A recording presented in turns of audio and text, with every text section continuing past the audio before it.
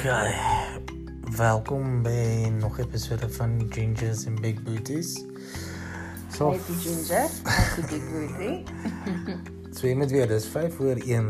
Ons lê in die bed en jy weet, COVID-19 basies fok alles op en was nie tyd vir dit nie.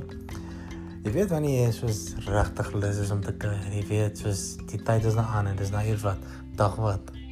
Technically 7. Okay, technically 7. En jy gaan en jy scroll so 'n bietjie op die TV channels en jy gaan klik op MTV, né? En ek kom op 'n show, Georgie Show. Jodie. Goed in de D. Nee. Soos wat hulle sê. Jy weet, soos jy dit kyk, né? Bevrot jou brein seker elke sekonde. Soos jy dit kyk, né? Maar soos jy dit kyk, fucking kan jy voel, né? Die lewe om jou fucking begin net vrotter raak. Maar tog op 'n oomblik waar jy daar sit, né, in daai bank, sal jy fucking eerder nou in daai show gaan sit en gaan kuier dat die mense in die huis moet sit. Maar fuck, moet net jou klere aanhou. Ja, asseblief. Freaking hell.